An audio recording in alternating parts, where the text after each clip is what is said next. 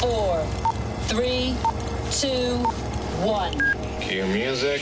This is Movies First with Alex First. Political correctness is turned on its head in a light-hearted New Zealand comedy that's set to polarise audiences.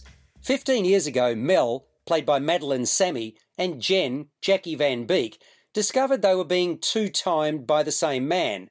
Bitter and cynical, they became fast friends and formed the Breaker-Upperers, a small-time business breaking up couples, one of whom wants out for cash.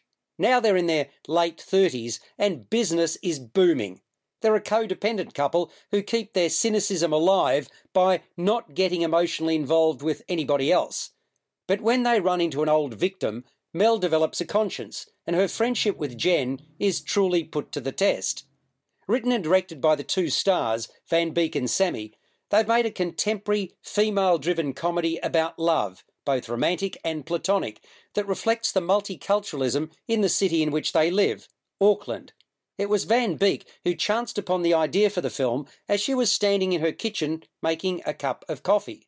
She found herself reflecting on all the conversations she'd had with friends about the challenges of extricating yourself from a relationship that you know isn't right for you. Taking the notion a step further, Van Beek imagined a world in which you could pay someone to do it for you. She then conceived of a service that could do just that. You're listening to Movies First. For more, like us on Facebook and follow us on Twitter. Yes, the Breaker-Upperers is far-fetched. Yes, it pushes the limits. So did The Hangover and Bridesmaids. But I don't for a moment believe it's set out to be deliberately offensive. I can see how some will nevertheless get their noses out of joint, but I, for one, was entertained and engaged.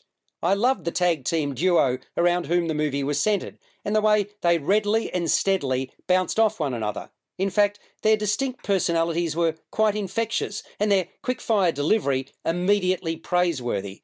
Around them too, they've created a series of memorable characters.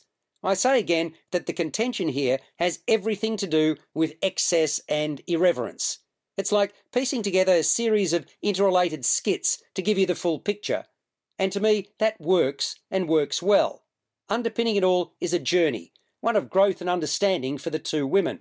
If you're up for some laughs and are not easily offended, this small-budget film from across the ditch is worthy of consideration. The Breaker-Upperers scores a 6.5 to 7 out of 10. You've been listening to Movies First with Alex First. Subscribe to the full podcast at Audioboom, Stitcher and iTunes, or your favourite podcast distributor. This has been another quality podcast production from Bytes.com.